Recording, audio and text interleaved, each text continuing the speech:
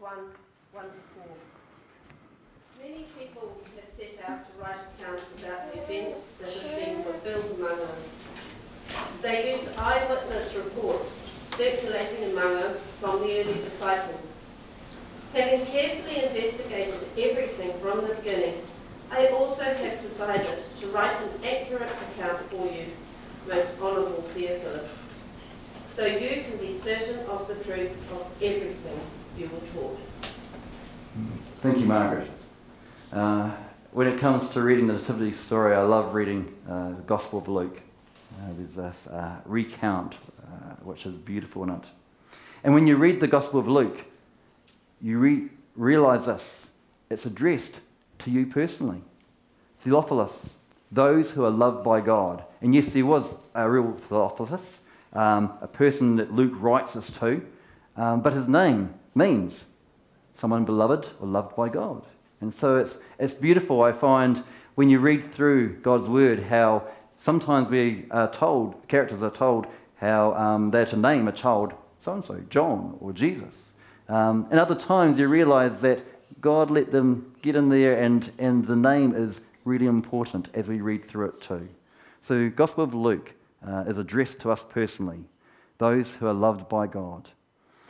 And therefore it's a very personal letter to us.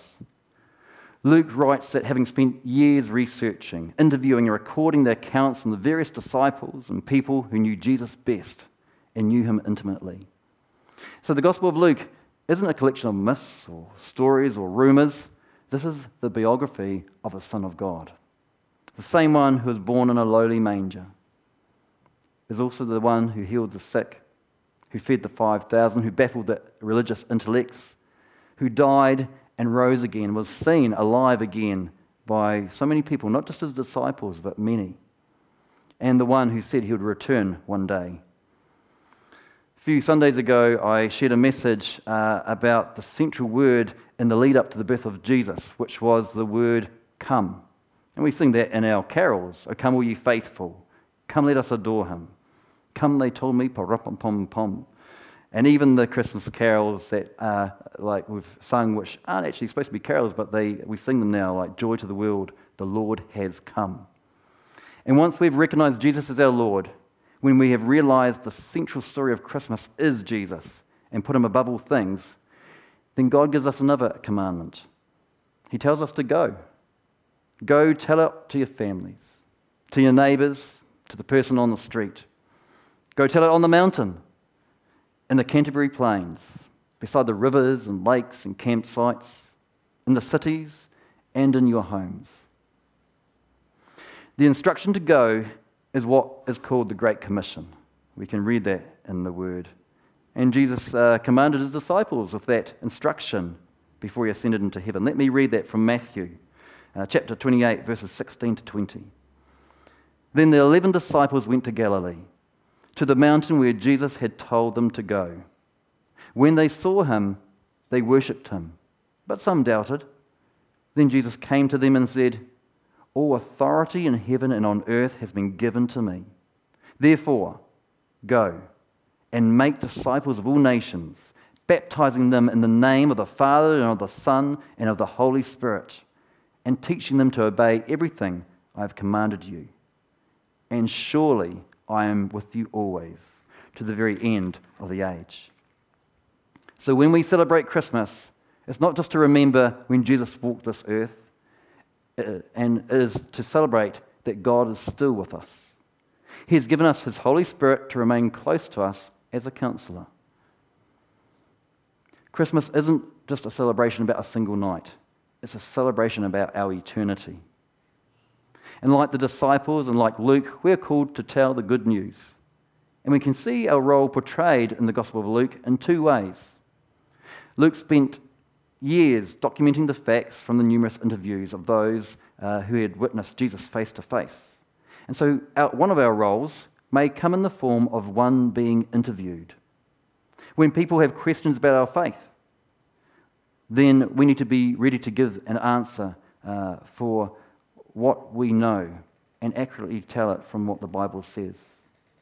The bits which we might struggle to explain Or maybe there are some messages in the Bible which are hard for society or for individuals to grasp. There are some big challenges in there. Those are the bits which we really need to take time to make sure we understand ourselves. And I think they're also the bits which are most important to make sure that you share your personal journey with Christ. Just as God sent His Son to be personal and relate to us, so too, when people have questions about our faith, sometimes we need to also share about what God has done in our walk, our journey with Him.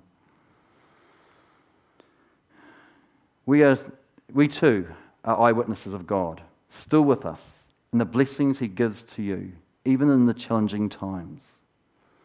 The other role we have is in telling the good news is that of recording or presenting the gospel message. The instruction to go and tell the gospel message can come in various forms.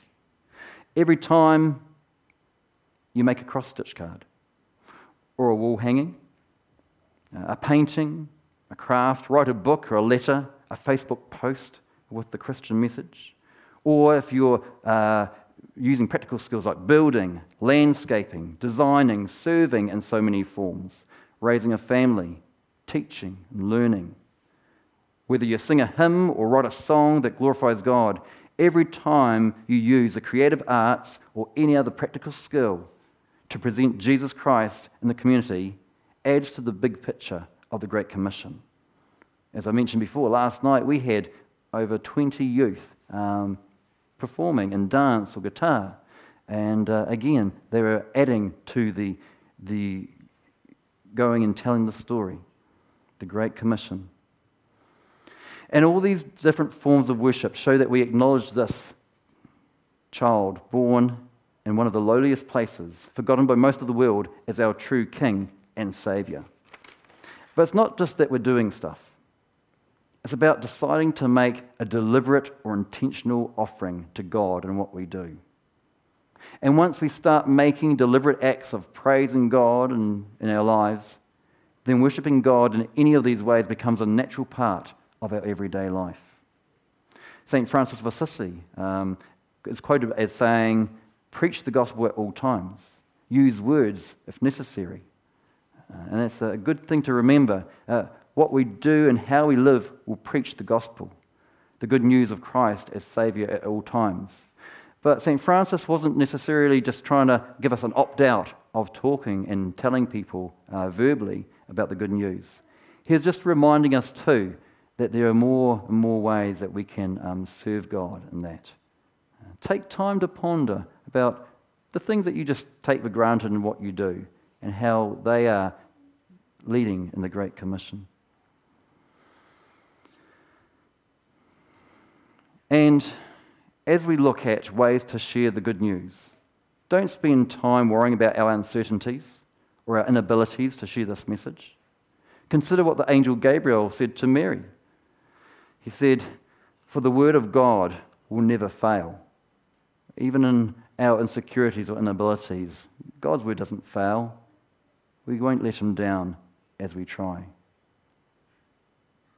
What skills or gifts have you been given that can be deliberately offered to God to celebrate Jesus as King in your life, and that may enable you to go and tell others of the eternal gift that we celebrate this day?